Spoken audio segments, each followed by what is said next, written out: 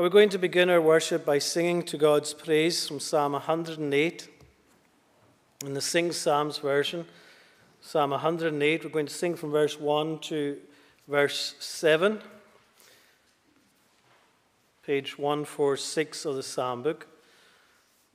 O Lord God, my heart is steadfast, and with all my soul I'll sing. Harp and lyre I will awaken, and my song the dawn will bring. A psalm to lead us into worship and praise through singing to his name. So we'll stand to sing verse 1 to 7 to God's praise. O Lord God, my heart is steadfast, and with all my soul I'll sing. Harp and lyre I will awaken, and my soul the dawn will bring. Lord my God, among the nations I will ever give you praise. In the midst of all the peoples, I will sing of you always. For your steadfast love is boundless, greater than the heavens high, and your faithfulness towards us reaches even to the sky.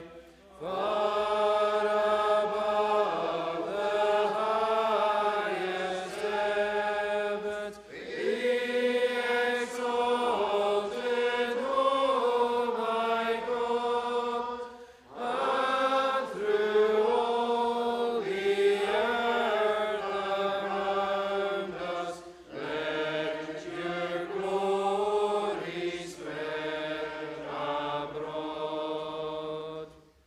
With your right hand save and help us, rescue all those whom you love.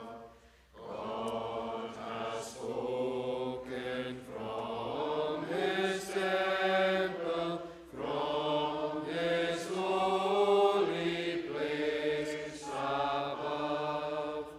I will distribute in triumph every part of Shechem's land, and the whole of Succoth Valley I will measure with my hand.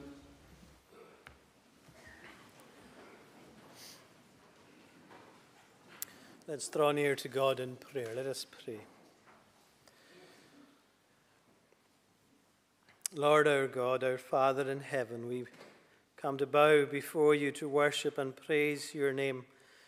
We come, O Lord, this evening hour, thankful for this, your day, thankful for every opportunity we have to worship and praise your name.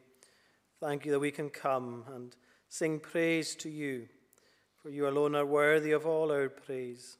And we thank you that even when we come, we can feel, O Lord, the sense of the world in which we live being defeated by sin. And yet, as we are reminded in what we have been singing, that you are the one who is victorious, that you are the one whose steadfast love is boundless. You are the one whose faithfulness towards us reaches even to the sky, as the psalmist describes it. And we thank you, Lord, that reminds us that the earth is yours.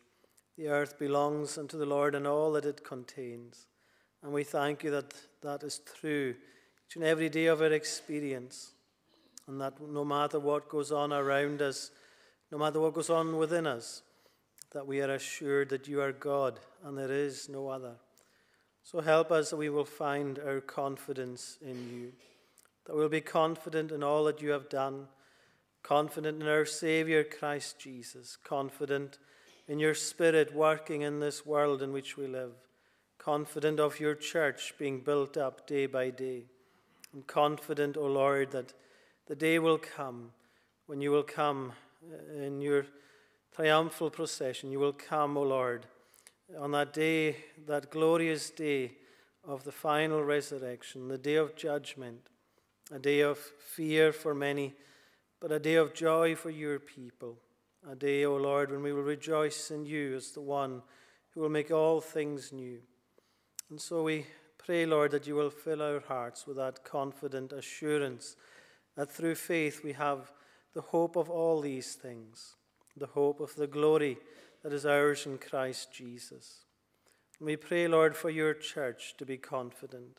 We pray that throughout the world, as your people gather in your name, no matter where it is or no matter what their experience, what their circumstances are, that they will all remain confident in you with that great assurance, that great promise that where your people gather in your name, that you are in the midst to bless.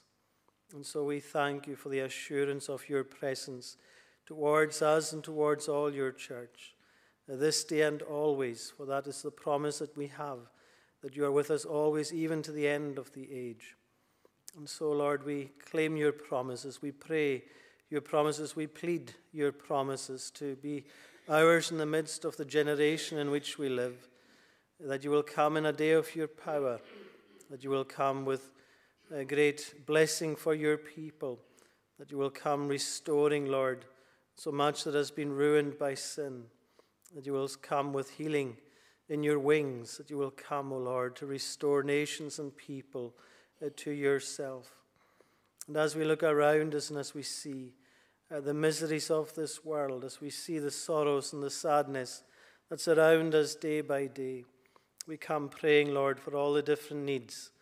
We come again reminded of and thinking of all that's happened in Turkey and Syria and the great devastation there because of the earthquake. And, oh Lord, we cannot enter into that experience. We cannot understand just what they are going through at this time in many ways.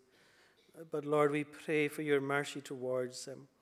We thank you that even after so many days, survivors are still being found. How amazing it is to see and hear of people being brought out alive. But yet we know the reality for so many is the pain of death, the loss of loved ones, and so much of their lives just turned upside down. And we pray, Lord, for your mercy, for your blessing over these lands and over these people and all who seek to help them. We know so often, Lord, even in the aid that's given, it leads to dishonesty, it leads to corruption. And we just pray that those who need it will receive the aid that is given, and that you will help people, Lord, to build up from the ruins, to build their lives once again. But even in the midst of it all, to recognize the need to build on Christ as the foundation, as the only security, as the only certainty of salvation for this world. And so we pray, Lord, for all the nations of this world, for we know that we do not need a natural disaster to recognize the state of our world and the perishing nature of it. But we are reminded day by day of all that sin has done in our world and the pain it brings. But we thank you too, as we have heard even this day already, and as we hear so often, that there is the wonderful light of the gospel. And we thank you for it even here in our midst this evening, and as it goes out to all ends of the earth today. We thank you that there is a message of hope, and that there is hope to be found in Christ Jesus. And so we remember all who share your word today with so many different people in so many different places. And through all the different languages of this world, we thank you that your gospel is heard by so many tribes and tongues and nations. And we pray again your promise for your word, that it will not return to you empty or void, but accomplish all for which you have sent it forth. So may your word be blessed today, Lord, on each and every day. And as we go into this week, Lord, that your blessing would go with us. And as we anticipate, God willing, our communion season, we do continue to pray as we prepare ourselves for that, as we hear your word and as we prepare prayerfully for it, that your word will be blessed to all of us, that it will be blessed, Lord, to members and adherents, and blessed to all who come in to hear it. We pray, Lord, that it will be a time of rich blessing and fellowship around your gospel, a time of encouragement, a time of knowing God with us. And so we'll ask, Lord, that in all that we do in this coming week, we will seek to do it for your glory. So remember your servants who will come to be with us, Reverend Kenny Ferguson, Reverend Carl MacDonald, Reverend Ian McCritchie. We remember them, Lord, and pray that you will prepare them, and that you will use them in their time here, that you will bless every service of the gospel as we gather around your word. We thank you, too, for the new ministry beginning in our presbytery today.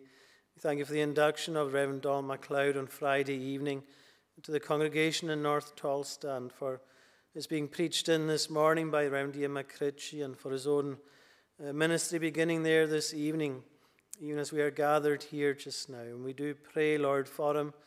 Pray for Emma as well. We pray for the congregation, that truly, Lord, you will surround them, that you will encourage them, that you will bless them and use them for your glory.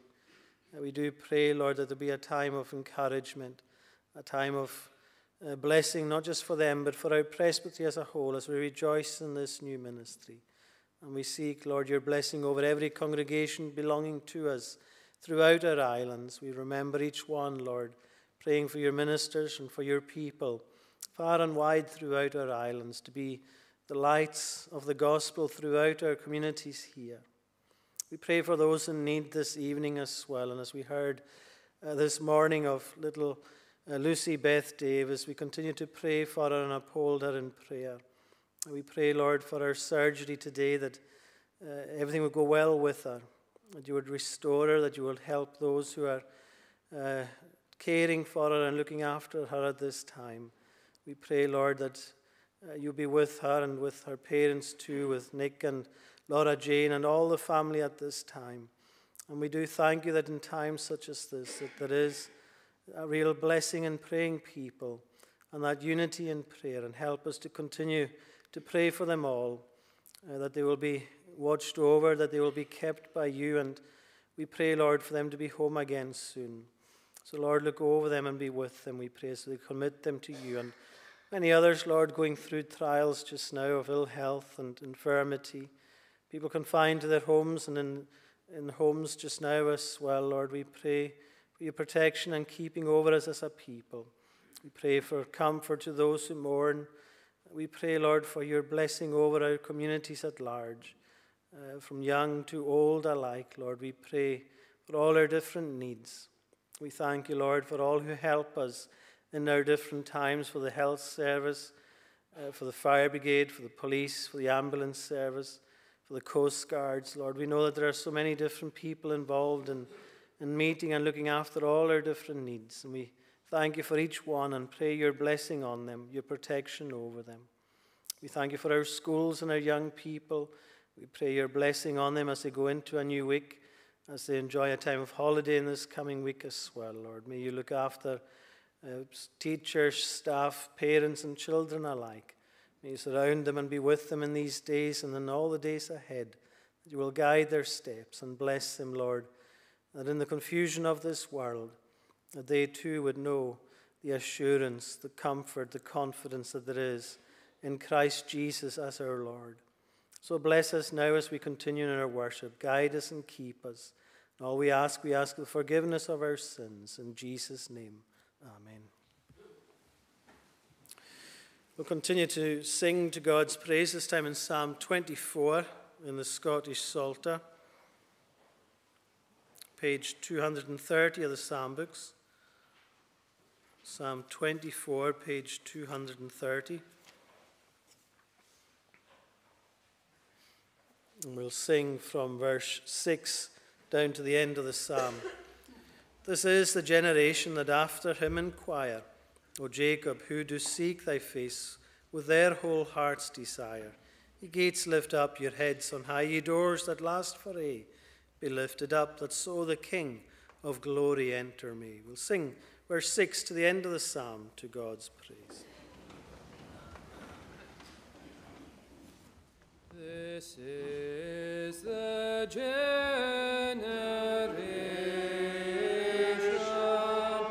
that after him inquire. O Jacob, who to see thy face. O Jacob, who to see thy face. With their whole heart's desire. Ye gates, lift up your heads on high. Ye doors that last for aye. Be lifted up, that so the King. Be lifted up, that so the King of glory enter may. But to of glory is the King, the mighty Lord is this, everlasting Lord, that great in might, everlasting Lord, that great in might, and strong in battle is. Ye gates, lift up your heads, ye doors, doors that do last for aye. Be lifted up, that so the King. Be lifted up, that so the King of glory enter may. But who is he that is the King of glory? Who is this? The Lord of hosts, and none but he. The Lord of hosts, and none but he. The King of glory is.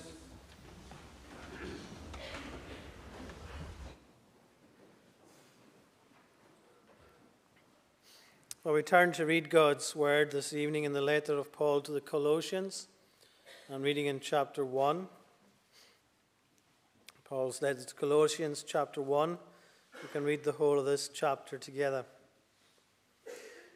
Paul, an apostle of Christ Jesus by the will of God, and Timothy, our brother, to the saints and faithful brothers in Christ at Colossae, grace to you and peace from God our Father.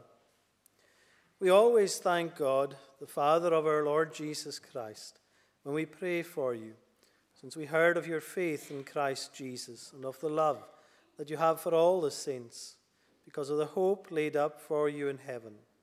Of this you have heard before in the word of the truth, the gospel, which has come to you, as indeed in the whole world it is bearing fruit and growing, as it also does among you, since the day you heard it and understood the grace of God in truth, just as you learned it from Epaphras, our beloved fellow servant.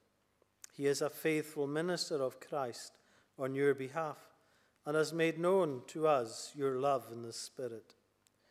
And so, from the day we heard, we have not ceased to pray for you, asking that you may be filled with the knowledge of his will in all spiritual wisdom and understanding, so as to walk in a manner worthy of the Lord, fully pleasing to him, bearing fruit in every good work, and increasing in the knowledge of God. May you be strengthened with all power, according to his glorious might, for all endurance and patience with joy, giving thanks to the Father who has qualified you to share in the inheritance of the saints in light. He has delivered us from the domain of darkness and transferred us to the kingdom of his beloved Son, in whom we have redemption, the forgiveness of sins. He is the image of the invisible God, the firstborn of all creation. For by him all things were created, in heaven and on earth, visible and invisible, whether thrones or dominions or rulers or authorities. All things were created through him and for him. And he is before all things, and in him all things hold together. And he is the head of the body, the church. He is the beginning, the firstborn from the dead, that in everything he might be preeminent. For in him all the fullness of God was pleased to dwell, and through him to reconcile to himself all things, whether on earth or in heaven, making peace by the blood of his cross. And you, who once were alienated and hostile in mind, doing evil deeds, he has now reconciled in his body of flesh by his death, in order to present you holy and blameless and above reproach before him, if indeed you continue in the faith, stable and steadfast, not shifting from the hope of the gospel that you heard, which has been proclaimed in all creation under heaven, and of which I, Paul, became a minister.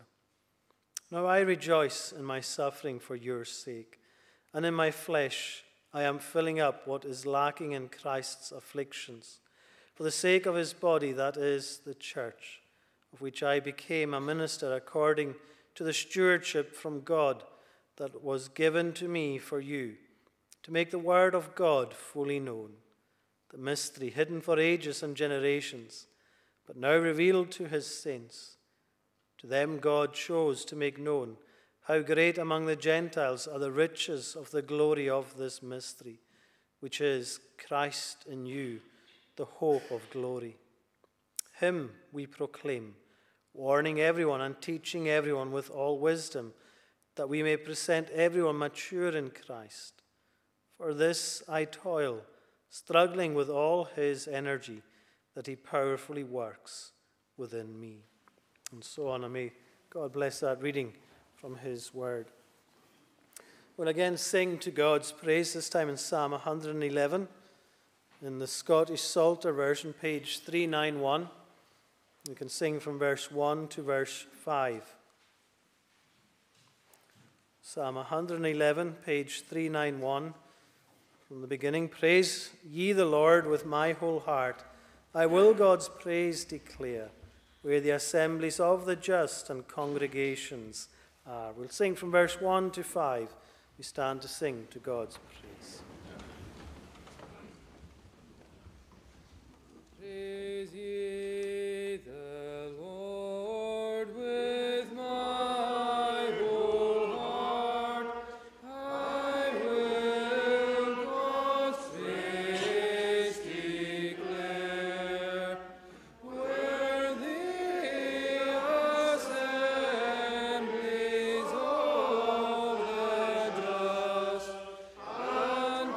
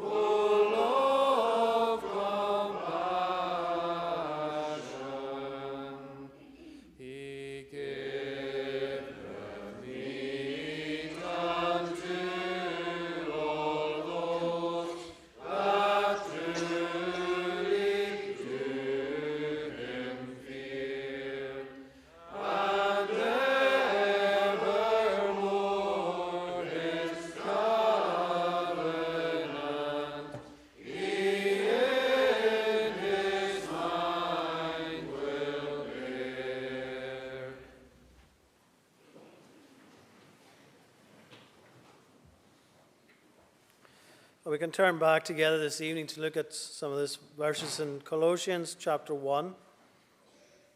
And we can read again at verse 27. Colossians chapter 1 and at verse 27, where here Paul is speaking about his ministry to the church at Colossae, and speaking in this way of the mystery that was hidden for generations but is now being revealed to them, how God has made known this great mystery among them. To them God chose to make known how great among the Gentiles are the riches of the glory of this mystery, which is Christ in you, the hope of glory. Him we proclaim, warning everyone and teaching everyone with all wisdom, that we may present everyone mature in Christ. Christ in you, the hope of glory. Why was Paul making this so clear to the people of Colossae at this time? That what they had was this need of Christ in them, the hope of glory. And as you turn back to the earlier part of this chapter at verse 15, where Paul is teaching them of the preeminence of Christ, how superior Christ is in all things and over all things. What was the need that the church at Colossae had? Well, as Paul was writing to them, he was writing to a relatively young church, young in terms of their faith, where Paul had proclaimed the gospel there before, and many had come to faith. But after Paul had gone away, others had come into their midst, other teachers, telling them that they needed more than this gospel, that they needed to add other things to this gospel in order to be assured of their salvation. And so Paul is writing to these people who are struggling as to whether or not the gospel is enough. The gospel, as they received it, is enough for their salvation. And so as Paul is doing so throughout this letter, he's making it very clear to the people and also to those who are coming in and teaching in this false way that Christ was all that they needed, that Christ was all sufficient for salvation. He's saying to them, what could we possibly add to our salvation that would make it any better? And so as Paul is writing to them, the people then would be examining themselves. They would be looking at themselves and wondering about their own lives, asking the questions about what they're hearing and what they're seeing around them. What they've heard from Paul on one hand, Christ is enough. And what they're hearing on the other hand, that, well, maybe Christ isn't enough, or you don't even need Christ. Some would be saying as well. These false teachers will be coming in with all kinds of different teachings. So they're weighing up these two arguments. And what Paul is writing to them to encourage them is to come to know the riches of the mystery that he revealed to them, the riches of the gospel that he brought to them, and just the riches that this is able to bring to them and satisfy everything that they need. Christ in you, the hope of glory, the hope of seeing and knowing God now, but also seeing him and knowing him for all eternity. So he is writing to them in this way. And again, we think of ourselves here today and how we come to this gospel. We come to it again this evening. But do we recognize that we have all that we need in this gospel? As we think of the week that lies ahead for us, as we look forward, God willing, to all that the week will entail, whether it's maybe coming to the Hope Explored course on the Tuesday, coming to the prayer meeting on the Wednesday or the Thursday, or coming to communion services over the weekend, or coming or not to the Lord's table. As we look to ourselves, as we examine ourselves, we so often would think, I'm not worthy of any of this. I'm not worthy of the hope that's being explored as this course is showing, being explored. I'm not worthy of coming among God's people at the prayer meeting. I'm not worthy to come to the communion table. All of these things we can feel so unworthy of. But sometimes that's not a bad thing, because we have to recognize then what makes us worthy, how we can be worthy to come to any of these things, to approach God in any way at any time. We don't approach him because we are worthy or we are holy in and of ourselves or righteous in and of ourselves. We only come through Christ. That's the only way we can come to God. And so that is what Paul is writing to the church at Colossae about. And that's what he's sharing with us this evening as well. We're not worthy, but we don't need to add anything else into the mix. What we need is faith in the Lord Jesus Christ, that he is all sufficient. And in this section that we're reading here in verse 24 down, Paul is, if you like, shifting his focus from the sufficiency of Christ to now looking at how this applies to himself and to the people he's writing to. But if you look at it, he's speaking about himself and his own experience, but even as he does so, we're not seeing any less of Christ. And it's not that Paul's suddenly coming more to the fore in this situation now. It's still all about Christ. Many of the false teachers, they would teach about Christ in one way, but then the focus would move away from Christ and onto something else or someone else. But not so as Paul is teaching. The focus is always on Christ. Christ shines through in all that he is doing, in all of his teaching. And we see that in just how he closes the section on the supremacy of Christ in verse 23 by explaining that he is now a minister of this message. And then he moves on to the fact that he is ministering this message to the people, but yet it's still all about Christ. Many people have seen Paul and look at him and think of him as an arrogant man, a bossy man, sometimes even a cruel man. And yet the more you look at Paul's writings in the New Testament, the more you see his humility. The more you see how he has been transformed by the grace of God, and that this is what he wants everyone else to know all about. He has been humbled before God. And now all he wants to do is that people would come and humble themselves before God and recognize that in Christ Jesus they have all that they need. It was James Parker, the writer, who once said, "The healthy heart is one that bows down in humility and rises in praise and adoration." Bows down in humility and rises in praise and adoration. And the more you look at Paul's life, and as his life goes on, the older he gets, it's almost like the lower he gets. He grows downward, as one person described it. His own self-importance diminishes, and it's all about Christ. He humbles himself, but he rises up praising the Lord. And so we want to just look at this Lord that he praised, this Lord that he knew, this Lord that he was serving and proclaiming to others. And think about it in this way. We want to look at Paul, but also see how it applies to ourselves. And first of all, we're thinking of this in light of the gospel that he's sharing and the gospel that we're hearing. And we think first of all of his gospel heart. How all that he did was with his gospel heart, this gospel passion. Then we see his proclamation of this gospel. And then thirdly, we see his desire from it. So the first thing we want to see is his gospel heart.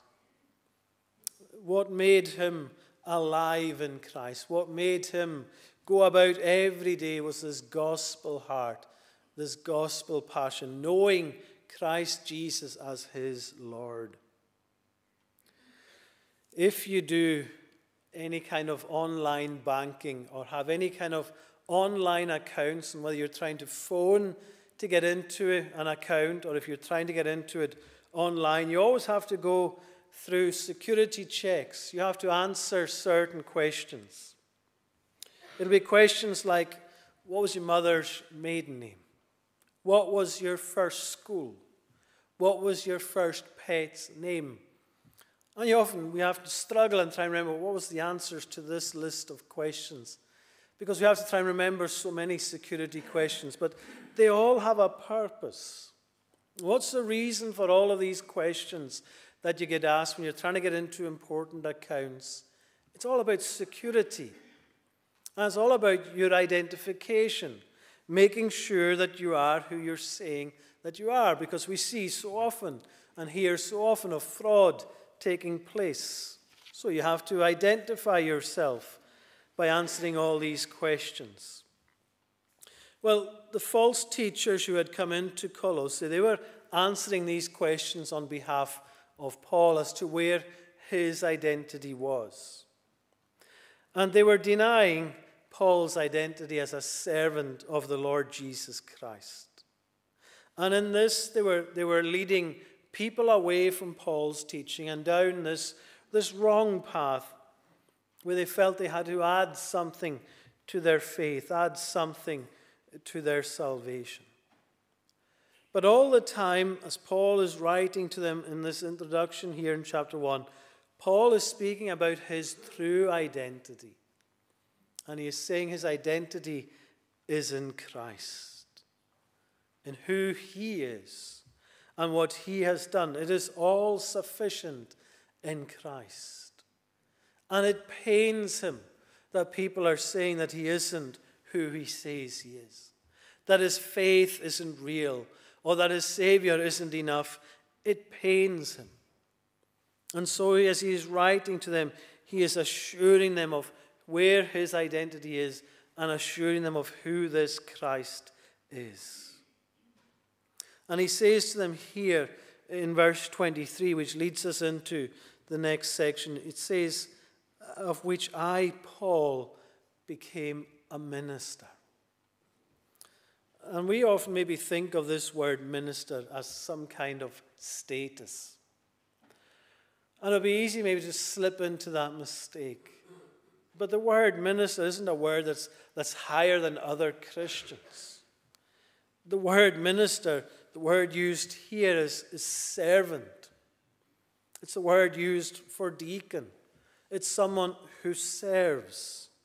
And that's how Paul is identifying himself.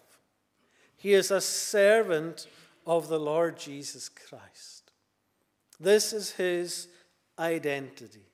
This is who he is. This is his passion.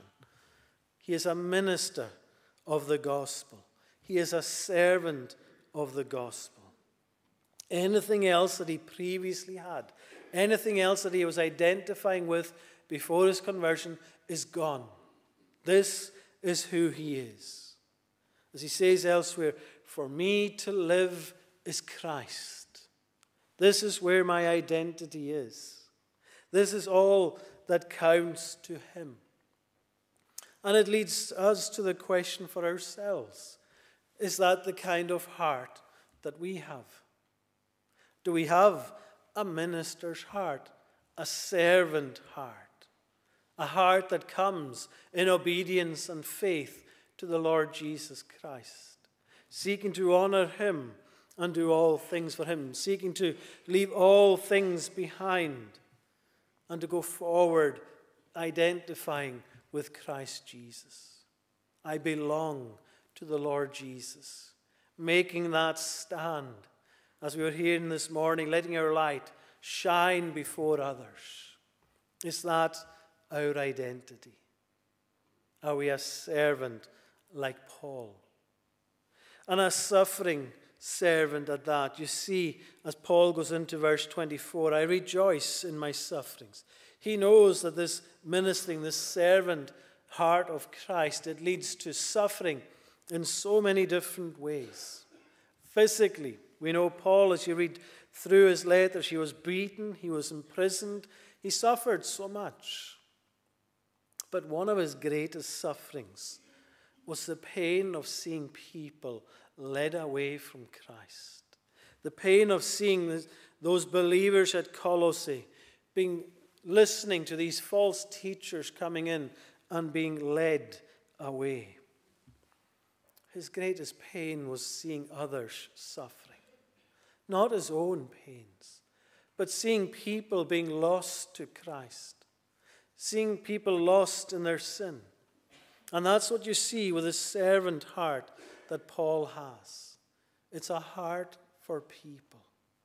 It's a heart for people who are perishing, a heart for people who are lost.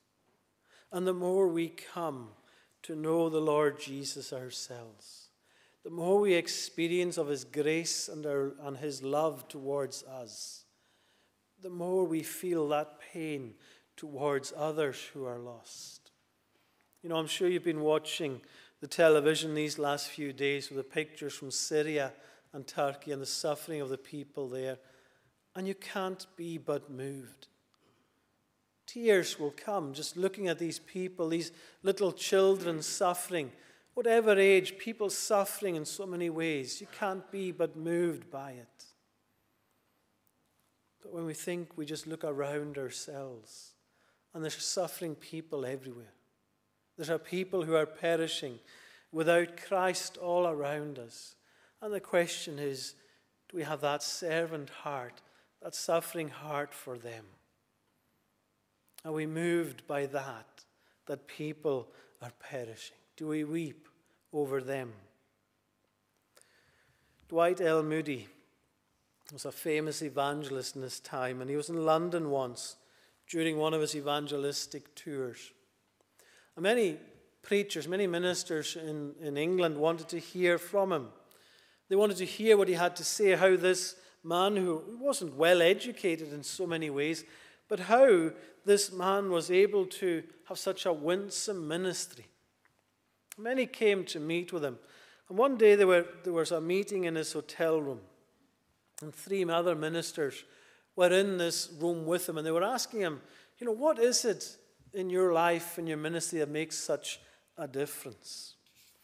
And he asked the other ministers to come to the window with him. And they went up to the window, and the window of the hotel looked down on a park. And Dwight Moody asked the other ministers, what do you see as you look out the window? And outside there was people buzzing back and forth. And the other ministers started answering this question. I'm seeing young people, I'm seeing old people, I'm seeing lots of people just dashing to and fro. All kinds of answers as to what they were seeing. But then as Dwight L. Moody was looking out the window, tears started to roll down his cheeks. And one of the ministers asked him, what do you see, Mr. Moody? His answer was, I see countless, thousands of souls that are perishing without Christ. That is what he saw. And he was saying to them, this is the heart that you need for your ministry. A heart that goes out to those who are perishing. A heart of compassion. A heart like Christ's heart. When you think of Christ in the Gospels, in one time when in Matthew 9 verse 36, it says there he was seeing the crowds. And what does it say? He had compassion for them because they were harassed and helpless like sheep without a shepherd. As Jesus saw Mary and Martha having lost their brother and many people mourning, Jesus wept. As Jesus was crucified on the cross, as he saw the crowds around him there in their lost state, what did he say? Father, forgive them. They know not what they're doing. There is this heart of compassion. That's the heart that Paul was showing for his people, because that's the heart that Christ has for his people. He doesn't want any to be lost, but that all would come to Christ and find in him the hope of glory. So Paul here, he is ministering with this heart of a servant. The second thing we see here is his proclamation of this gospel.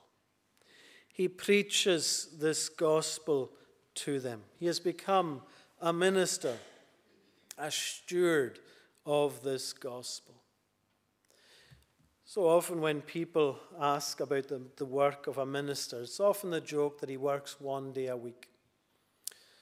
Well, this week I was in Laxdale School, the school assembly, and there were some great questions from the children there. I spent some time in one of the classes, and they were asking questions about what was involved in the ministry. And many of them already saying the kind of things that the minister was involved in, whether it's leading worship service or praying with his people or looking after the people in the congregation. They had a great idea of what the work of the minister was. And what was fascinating was every answer they were giving revolved around people. Whether it was preaching the word, whether it was visiting, or all the things, it revolved around people. And I think that's the key thing here with Paul as well. He's proclaiming the gospel, but he's always proclaiming it as one who is proclaiming it to a people. So his proclamation here, he describes it as a stewardship. In verse 25, I became a minister according to the stewardship from God that was given to me for you to make the word of God fully known. It was making the word of God fully known, preaching, proclaiming the gospel to the people around him. And when we think of stewards today, very often we think of situations where we find stewards are in a place to control crowds. Whether it's at festivals or stadiums, there are always stewards on hand to guide people and help anyone who's in need. In many ways, that's the way a steward was in Paul's day as well.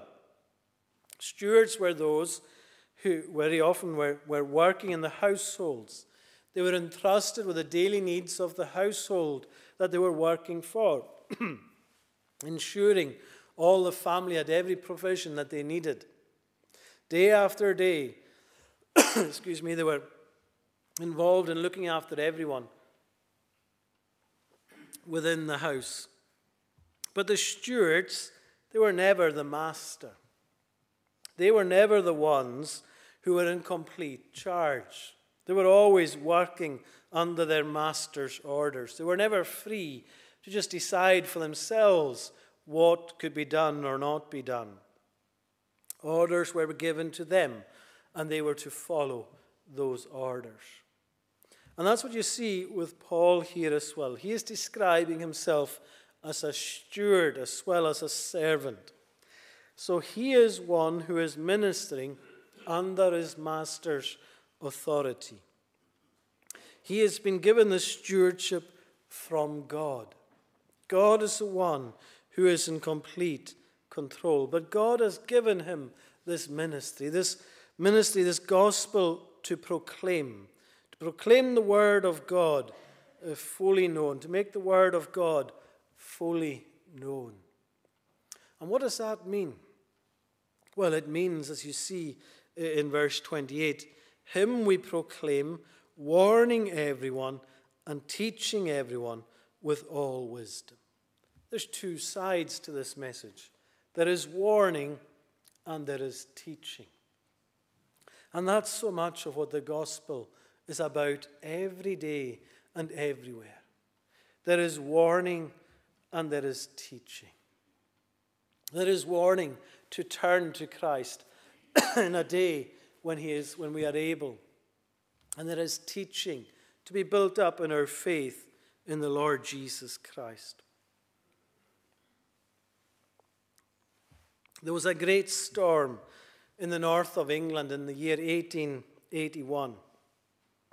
And a minister was telling the story of how many of the fishermen in his congregation had gone out to sea on the morning of the day this storm came. The weather had been stormy for about a week beforehand. And then all of a sudden, this day of calm had come. And the fishermen all gathered together in the harbour that day. And they were determined to go out.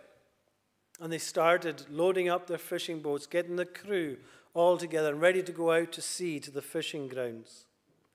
41 boats left the harbour this one day. But before they went out, the harbour master had put up a signal, a storm signal, the warning that a storm was coming. The harbour master, although he'd seen this calm come, he'd seen the same thing before, knowing It was just a lull in the storm.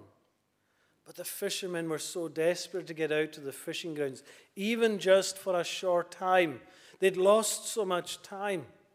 And so off they went. They ignored the warning.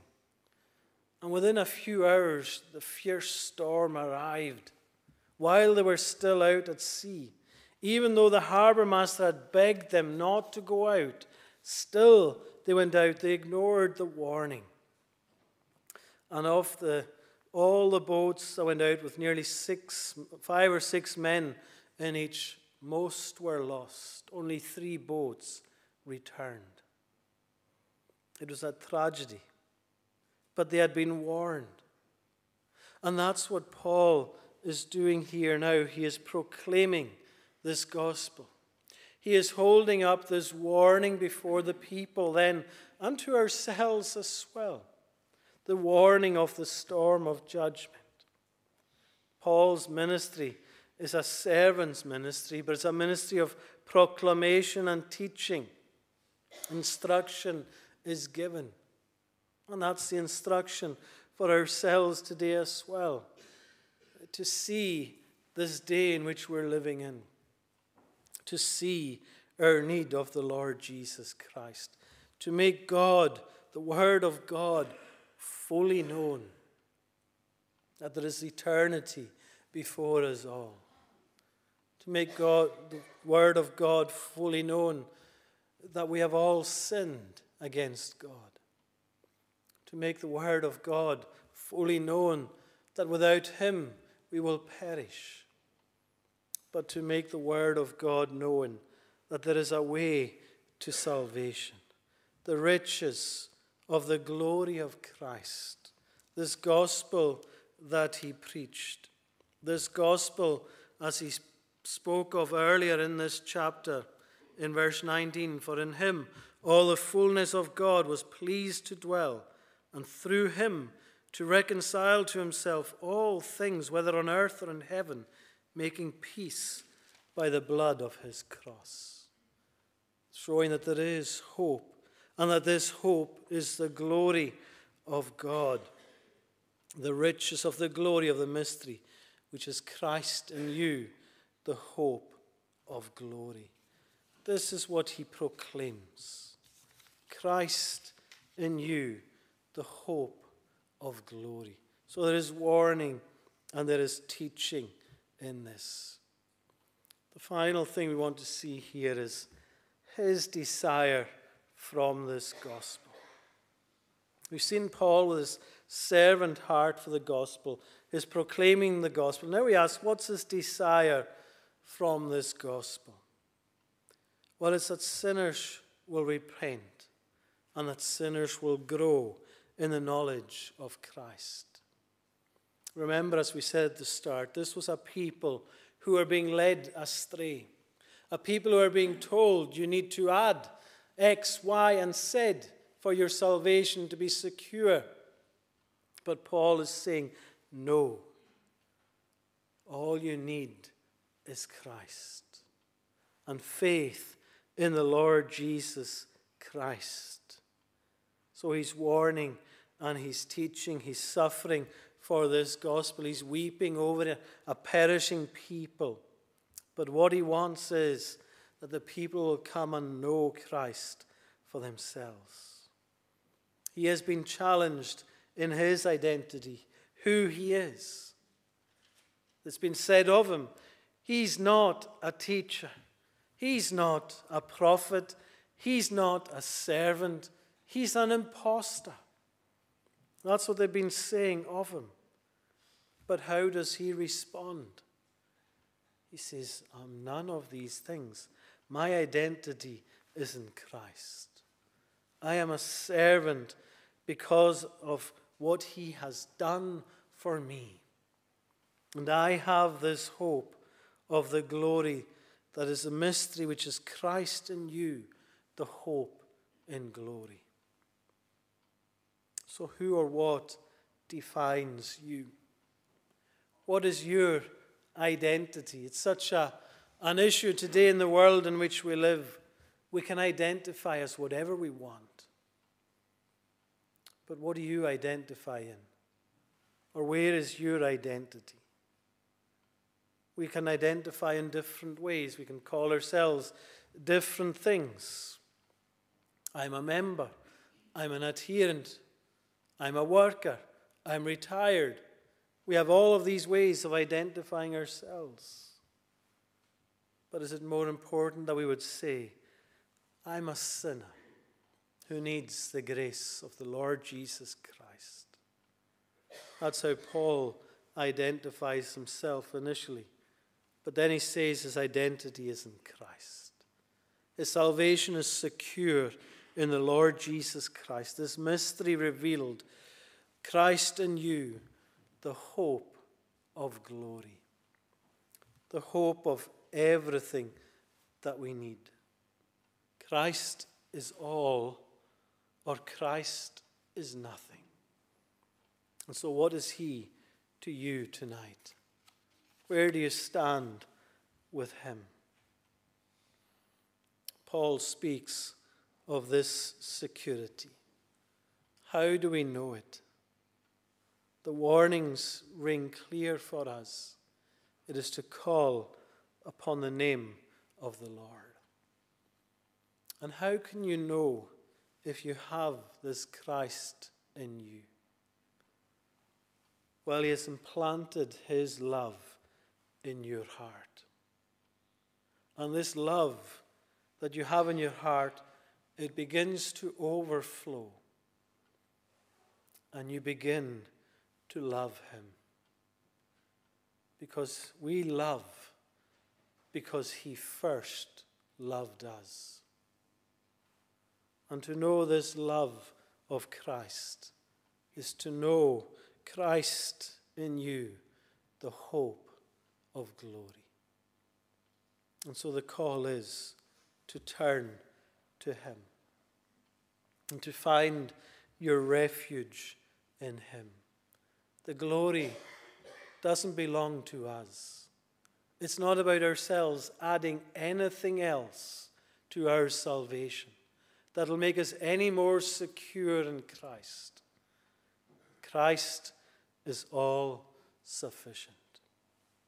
You may think of people in life and you think, well, they're ones who are able to say that they have done so much for Christ. They've got something more to add to what Christ has done for them. Look at what they've done for the church in this world. Well, listen to this of what Hudson Taylor, a missionary to China who did so much for the cause of Christ there. Listen to what he once said. He was to speak at a large Presbyterian church in Melbourne, Australia. And the man who was in charge of the service started introducing Hudson Taylor, the missionary to China. And he was using all kinds of eloquent and glowing terms. And he spoke to the congregation of all that Hudson Taylor had accomplished in China for the Lord. And then he introduced him as our illustrious guest, Hudson Taylor. Taylor stood quietly for a moment. And then he began to speak and he said, "Dear friends, I am the little servant of an illustrious master." And that's a servant's heart. It's not about us. It's about an illustrious master. One who has done all for us. We don't add anything to it. But we come to do all in remembrance of him who gave himself for us. Christ in you, the hope of glory. Pray you will have this hope today and always. Let us pray.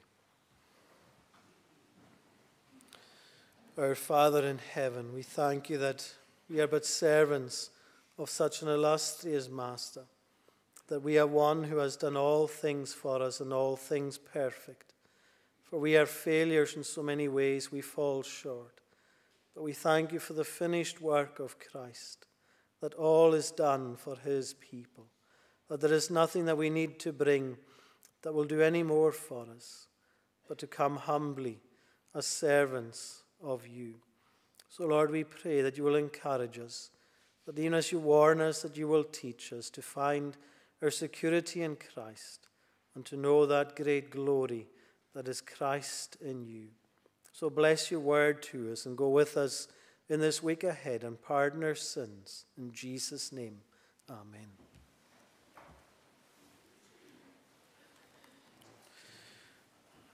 We'll conclude by singing to his praise in the same psalm we had before, Psalm 111, in the Scottish Psalter, Psalm 111. We'll sing from verse 6 to the end of the psalm. He did the power of his works, and to his people show, when he the heathen's heritage upon them did bestow. We'll sing from verse 6 to the end of the psalm, to God's praise. He did the power of his works unto his people show, when he the heathen's heritage upon them did bestow.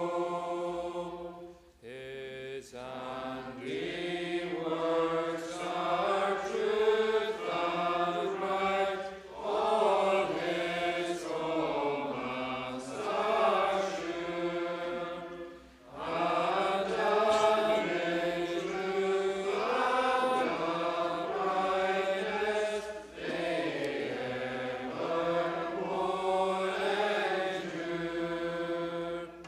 He sent redemption to his folk, his covenant following. He did come and holy his name, and reverend his always.